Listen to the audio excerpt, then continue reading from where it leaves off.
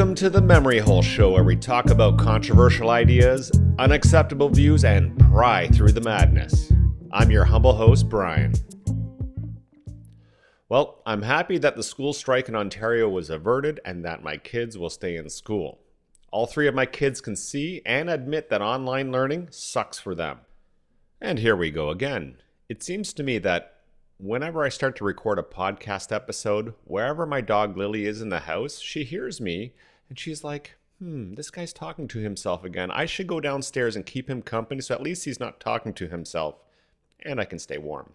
Anyways, in other news, it looks like the Republicans took the House after all. When I recorded my podcast episode last week, it really didn't look like they were going to win the House or the Senate. It wasn't the red wave that they had promised, was it?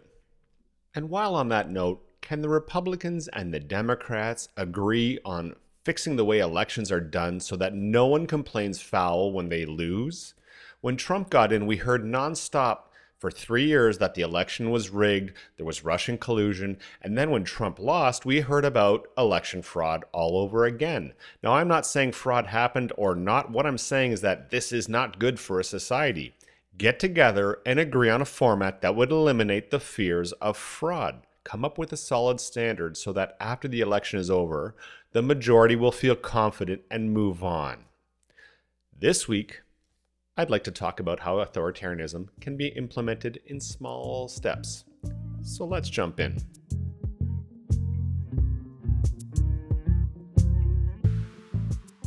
Excluding either of the extreme ends of the left-right political spectrum, most of the rest of us generally want to be free people. Free from being controlled by others. Now, I've spoken with my conservative and liberal friends alike. Much debate can be had about what being free really means. And having that discussion is a good thing.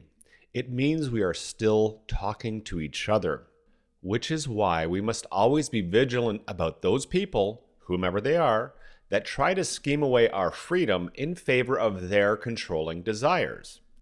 That is why we must resist the thin edge of the wedge. I do talk a fair bit about these themes on this show, the controlling structures being proposed by authoritarian governments and NGOs, things like digital IDs, central bank digital currencies, and social credit scores. All of which leads to someone else deciding what you can and cannot do. I've also spoken about the various slow boil methods that get employed by this cabal. Moving too fast with a sinister agenda raises too many eyebrows, which generates too much resistance and pushback. Ultimately, it's safer to divide the population into groups where the majority is left unscathed, at least for a time, and a minority of people find themselves cut off from normal access to society. This could be done by implementing a "your papers, please" kind of pass system to cut you off. But once the small outcast group gets actively managed, the system will be expanded to include everyone that isn't part of the cabal. This is the age-old game that has been played out for all of humanity. Given all that, how they ramp this up will depend on that thin edge of the wedge. What will they introduce that will eventually lead to a greater loss of freedom? I think many of these ideas were tested in a sort of live experiment during the COVID era. Think about it. Governments and the media, for the fear of getting COVID by touching things, promoted using cashless methods of payment. Or what about this one? Using some twisted logic and fear, they implemented a vax pass to keep the unvaccinated out of most places. Now, these seem like small steps, but they're not small at all. They're simply the beginning. These baby steps help to normalize you losing your freedom. Which leads us to an interesting video that I saw. I've linked the video here in the show notes at memoryholeshow.com, so check it out. It's only 50 seconds long. Now, in this video, it's from the B20, which is the G20's business arm, and the health minister of Indonesia, Budi Gunadi Sadikin, I hope I didn't butcher that, talks about implementing a digital health certificate. So essentially a global scale version of the Vax Pass. Let's have a quick look at this video to see what Budi says. Budi starts off. So let's have a digital health certificate acknowledged by WHO. So that didn't take long, did it? At least they're open about the plan to force everyone to have a digital ID. I mean, a digital health certificate.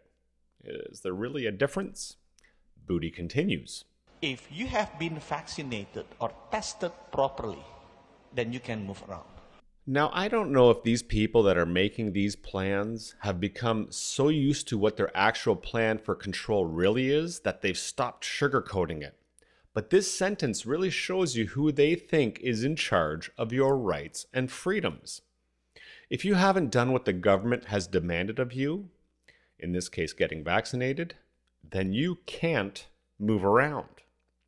Next, what do they mean by tested properly? I suppose whatever they deem it to be. Either way, you won't have a say in what that means.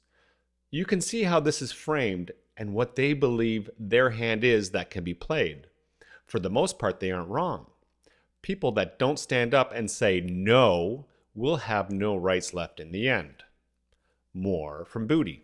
So for the next pandemic, instead of stopping the movement of the people 100%, which clogged the economy globally, you can still provide some movement of the people.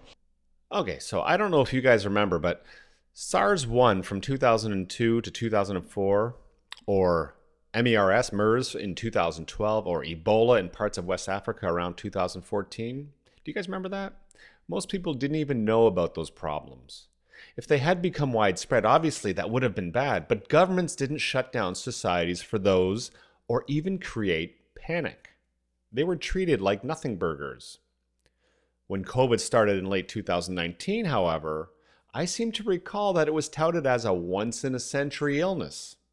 So why then, if many previous diseases didn't lead to any draconian measures and COVID is considered to be a once-in-a-century pandemic event, why is Booty planning for the next pandemic?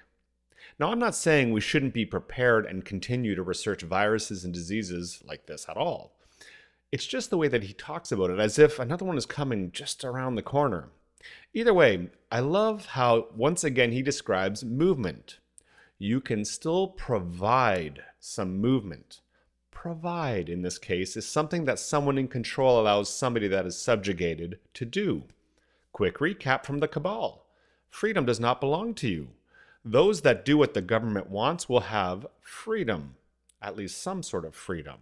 And how is that enforced? With a digital ID, of course. Which citizens are good? The ones with a good social credit score. How is your social credit score measured? Well, in this case, by your vaccination compliance status. See how this thin edge works? Booty continues on. Indonesia has achieved, G20 country has agreed to have this digital certificate using WHO standard, and we will submit into the next World Health Assembly in Geneva as the revision to international health regulation. Quick question. Do you recall voting for these people that are making your life decisions on your behalf? I sure don't. Notice how the word health was missed here when Booty said digital certificate. Now maybe he got tired of saying the whole thing, or maybe not. But I love how he repeats that the certificate is using WHO standards. This sounds like deflection to me. That this isn't just him, but some third party that could later be blamed or scapegoated to avoid accountability. I mean, we can see this right now with the Emergencies Act inquiry in Canada. Everyone else was to blame except Trudeau in calling for the Emergencies Act. And slowly we see that all the excuses, all the people that supposedly asked for it, didn't actually want it. Many of us knew this was simple authoritarianism, but no one wants to be perceived that way. Okay, so here's the last bit from Booty. So hopefully for the next pandemic, we can still see some movement of the people, some movement of the goods, and movement of the economy.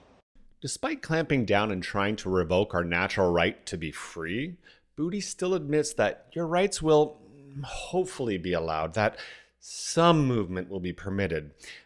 Despite your compliance, your rights aren't certain when they belong to the whims of authoritarians.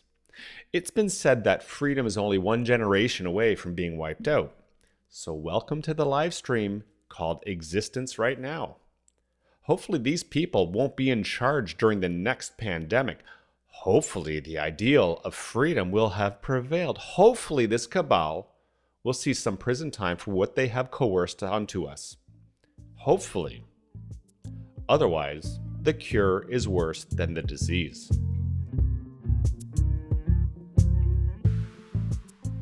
So as usual, I've linked the video in the show notes so you can check it out at memoryholeshow.com. I'm really pleased that my lifetime listens for the show is projected to pass 1,000 listens soon. I know it's not very big yet, but this is progress, so I sincerely appreciate you coming back every week to listen and support the show. I know the show is very short, so you don't have to spend too much time. It's not like a Joe Rogan episode where I talk for 3 hours every day. I try to make something a little bit more bite-sized. Anyways, if you keep listening, I'll keep making these episodes. Thank you for listening. As always, you can find me on Twitter at memoryholeshow, which is also a good place to like and share the show notes for this episode. I pin them at the top of my page so they're easy to find there. Now, wherever you jump in, join the conversation and unsilence yourselves. And don't forget, speak up or you'll get memory hold.